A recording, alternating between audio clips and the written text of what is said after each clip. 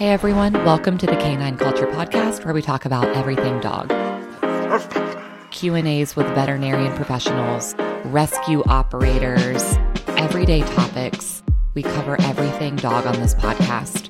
So make sure you subscribe to the Canine Culture Podcast on your favorite podcast platform, and make sure you're following us on social media on both Instagram and Facebook. Thanks again for listening. Now here's that next episode. Hey everyone, welcome to the Canine Culture Podcast. This is your host, Brittany, and we are joined today by Madison from True and Faithful Pet Rescue Mission. So thank you so much, Madison, for joining us. Absolutely. We're so excited to be featured this week. So tell everyone a little bit about yourself before we kind of jump into the rescue. So my name is Madison, and I'm a core ranch member and director at True and Faithful Pet Rescue Mission. I joined over, I think, a year now. I've been there, and I help with the owner. Her name is Lisa. I help her with marketing on social media, TikTok, Instagram, videos, pictures, as well as doing day-to-day shifts at the ranch. That's awesome. And just so you know, your position is the reason that I have multiple rescue dogs. So I see them on Facebook or Instagram and I end up with them. So what you're doing is Yes, like yes, the core of how people get rescue dogs. Um, absolutely, absolutely. so you guys really stood out to me. I've been following you guys for a little bit on social media because what your rescue does is my ultimate goal. Starting like a senior rescue, and my focus is really going to be like senior and hospice care. So tell us a little bit about what True and Faithful Pet Rescue Mission does, a little bit about your mission, and just kind of like what you guys do. So, our mission is to save unwanted and senior dogs from high kill shelters and basically be the voice for the voiceless. And we're located in Venice, Florida. So, we pull from a lot of high kill shelters. We also do owner surrenders, breeder surrenders, and things like that. And our rescue, so we're not a shelter, we're a rescue. We pull from the shelters. And at the rescue, it's basically like we have a bunch of property and a main room and sheds, and the dogs just get to roam free. And we have about 20 to 30 residents, and then we have others like 10 to 20 coming in and out. We're adopting, and then some just stay there for the rest of their life. So we're basically a sanctuary as well for a lot of dogs. So that is kind of like just a quick overview of what we do. So I know you guys got them both, like you said, from rescues and from like from shelters and owner surrenders. Would you say that a majority of the time you guys are going to these shelters and that's how you're getting the dogs, or are you guys seeing a lot of people calling in wanting to surrender their dog to you? So I would say it's really a lot of both. We get a lot of DMs, we get a lot of calls saying that they can't take care of the dogs anymore. And sometimes it's very direct, but also a lot of the times the shelters we pull from are very consistent. We pull regularly, and they call us specifically and be like, hey, we know you really like Pomeranians. We have all these Pomeranians. You need to come get them. And so we'll go to the shelter and pick them up. We also go to the owners and pick them up. And so we go out and pick them up, but a lot of the times, both shelters, both owners, both breeders will directly reach out to us. And a lot of people don't. So you mentioned Pomeranians, and I have 4 Pomeranians. And Yes, yes. a lot of people are like, those dogs don't get dumped. Those dogs don't get surrendered. And I think there's a lack of knowledge, a lack of education on that. And so, what are some of those top breeds that you think would shock people that you guys are getting? And then kind of the second part of that question is, what is normally the reason for owner surrenders? And you don't have to, give any names or be specific, but I just think it's really helpful for people to kind of learn more about this. And so if you could talk about the breeds and the reasons, I think that would be helpful. Yeah. So I just started at this rescue, a year ago. So I again did not know that Pomeranians were in rescues either. I mean, it's a total shock, the kind of dogs that we see come in there. And I mean, some of the top breeds, again, purebred Pomeranians. We recently just had a standard poodle come in. I mean, and we didn't pull any, but in the shelters, if you go on the Miami shelter, it's free to everybody. You will see purebred dogs, and especially right now from the Miami shelter. There was Dobermans. I mean, there's so Huskies and all these little dogs. I mean, so many purebred apple head chihuahuas, and there's just like so many. And you would be surprised not only by how well bred these dogs are, but the reasons. I mean, there's not one like specific reason that I would say a dog is getting dropped, but I mean, it is just so rare. I mean, I think just people, I think the biggest thing is don't give dogs time. You know, Hmm. they don't want, like, if the dog isn't perfect, they don't want it anymore. And unfortunately, in South Florida, there's just such a crisis of people dropping off their dogs. They just don't care. I mean, you can look and see dogs go in and out of the shelters for 9 years and completely age because their owners keep dropping them off. They allow them to readopt them and then just drop them back off. They don't care. Nobody cares. They don't care about these dogs. They don't want to put in the time. They don't want to potty train them. They don't want to train them, period. And then when things go wrong, they're upset. They return the dogs. I mean, people just don't give it enough time. I mean, the reason we had one that went pretty viral and it was so real, we had someone return to our rescue, our very thorough process, because they didn't want to put the dog in bed with them. Oh, that's a very strange reason. Right. It was, I mean, it went completely viral because of how absurd it was. This dog was absolutely fantastic. Her name was Twinkle. Everybody saw this immediately. We had hundreds of applications and she did find her home, the right forever home. But, people just, they don't want to, they just they're lacking. Yeah, I've heard people say, well, I don't have the time. And so you kind of knew your schedule when you got the dog, or you knew you'd be Right, right, working, you have a right, 9 to 5, or you have kids. And so I just don't think people are thinking it through and like, oh, this would be Fluffy would be cute for my kids for Easter. And it's like, well, can you commit to Fluffy? Can you take care Mhm. of Fluffy? And I do think there are times where if people truly care and they wanted to spend the time, your dog doesn't really care if you're not home for however many hours during the day. As long as you're giving them attention and caring for them well when you are home, that's normally better than sitting in a shelter or maybe sitting at a rescue with, 20 other dogs waiting for their owner to come back. And I don't think Right. people understand that. They absolutely do not understand it. And it's really unfortunate because a lot of the times people don't realize that it doesn't take much to step up. And, even if it is fostering, well, if you do have a busy schedule, just foster until their forever comes along. I mean, fostering saves lives. And I just think there's a huge part, and we try our best to pay forward education. And it's so hard to explain to people. Once you're in it, you understand the Right. rest. You get it. You're like, oh my gosh. But when you're just watching, it's hard to really understand that, there are top breeds in here. There's perfectly good dogs being dropped off for reasons that are ridiculous, like not being allowed to Mhm. sit in bed. There are perfect rescue dogs. There are. It's hard to explain that to people that there's nothing wrong with the dog. They didn't get dropped off for a bad reason. It's the owners. That's the problem. Right. And I've only rescued dogs with issues. So if anyone knows or has met my dogs, they are not what she's talking about. There's dogs in there that are potty trained. There's dogs in there that probably don't have a bite record.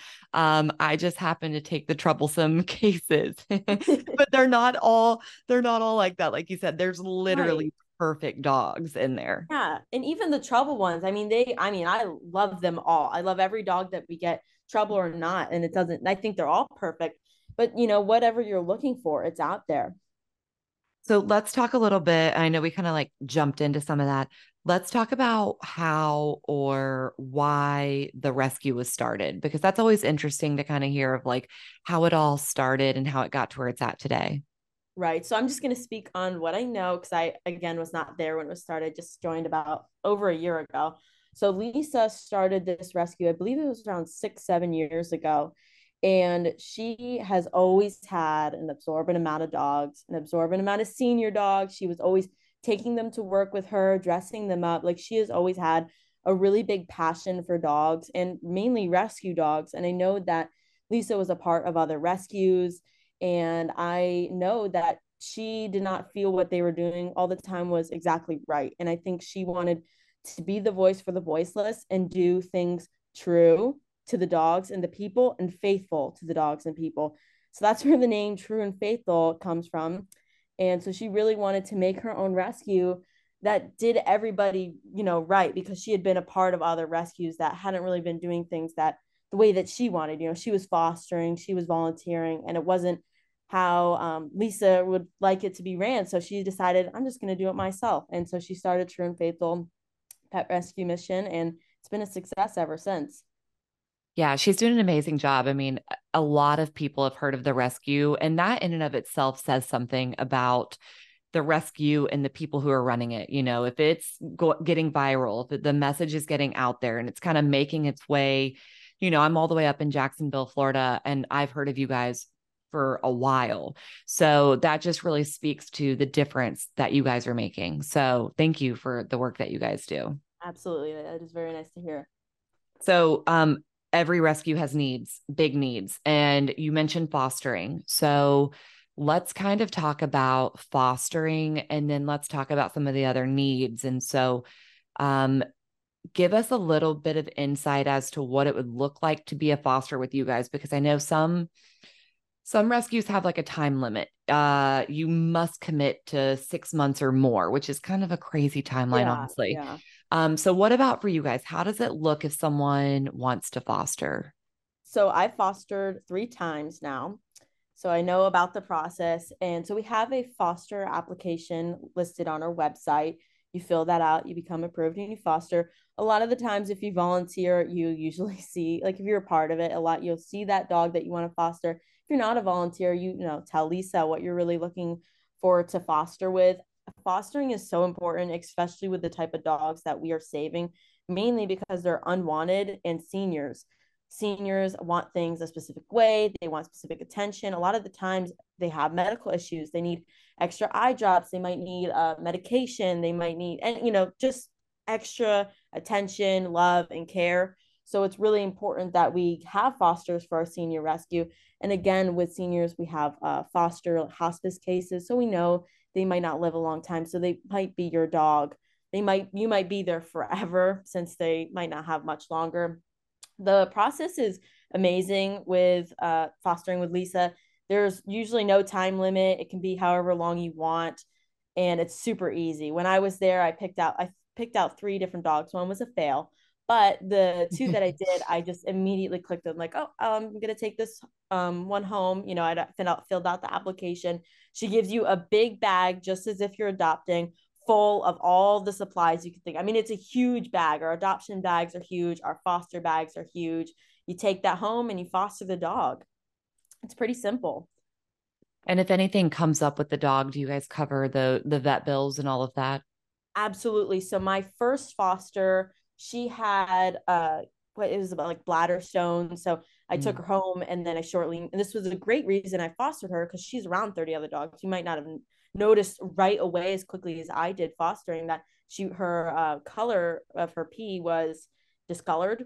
So Mm-hmm. we noticed that. I told Lisa. Lisa immediately helped me get her into the vet, covered all of the medical bills, and she absolutely covers everything. It's nothing, is they have pills, if they have eye drops, if anything you need, Lisa and the rescue, it will be fully taken care of. And if there was a medical emergency, which I did have, I know I can say myself that Lisa immediately got her in there, and I did not have to worry about anything.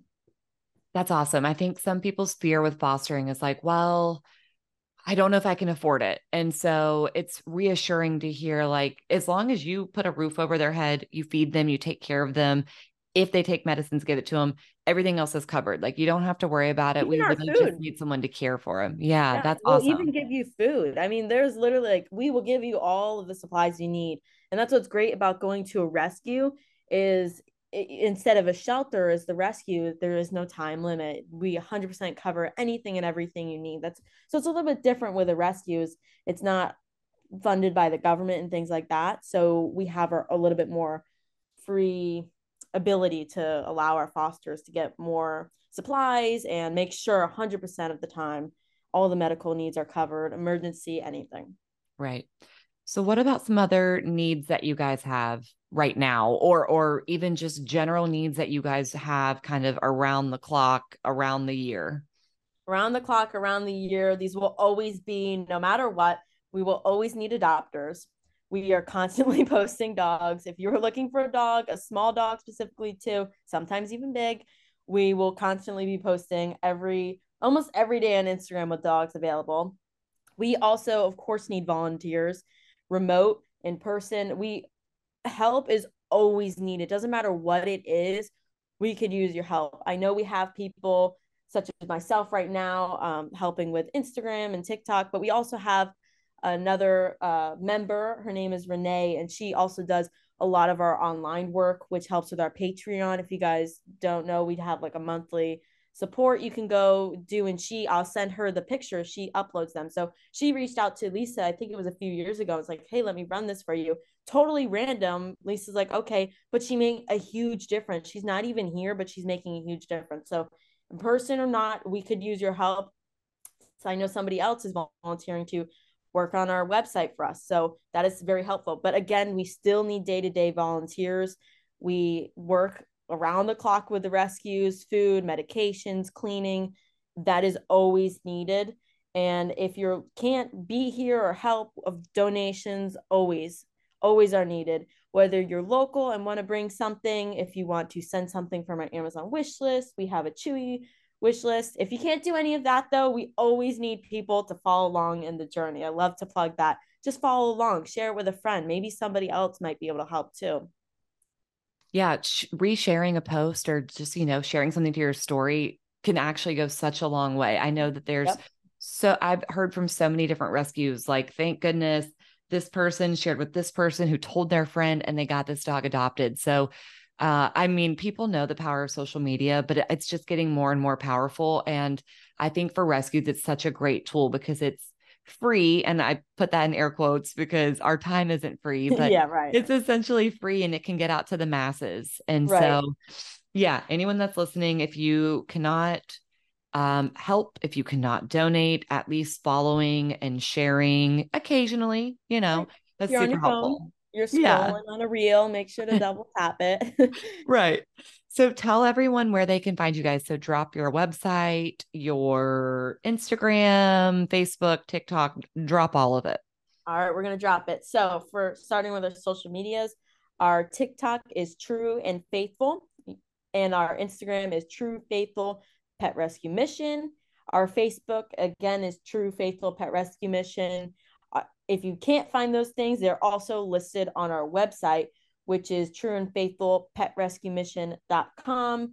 In our Instagram bio, we have a link tree with everything. We have our Amazon wish list, our Chewy wish list, our Patreon wish list, which is our monthly supporters, as well as our website. I mean, anything you can think of, it is on our Instagram link tree as well as our TikTok link tree. I think that's mostly everything. It's all kind of interconnected. So if you find one, you can find everything else. Right. Well, thank you so much, Madison. We appreciate the work that you're doing and appreciate you coming on the podcast. Yes, thank you so much for having us. We were so excited to shed a little bit more light on rescue, and we're so excited to be here. Thank you for tuning in to the Canine Culture Podcast. Please make sure you subscribe to the Canine Culture Podcast on your favorite podcast platform, and make sure you're following us on social media. If you have any recommendations, any topics that you'd like to hear, if you know of any guests that would be good for the show, or if you yourself want to be a guest, please reach out to us. Send us an email at canineculturepodcast@gmail.com or send us a direct message on social media. Thank you for listening, and please share this with any of your dog-loving friends.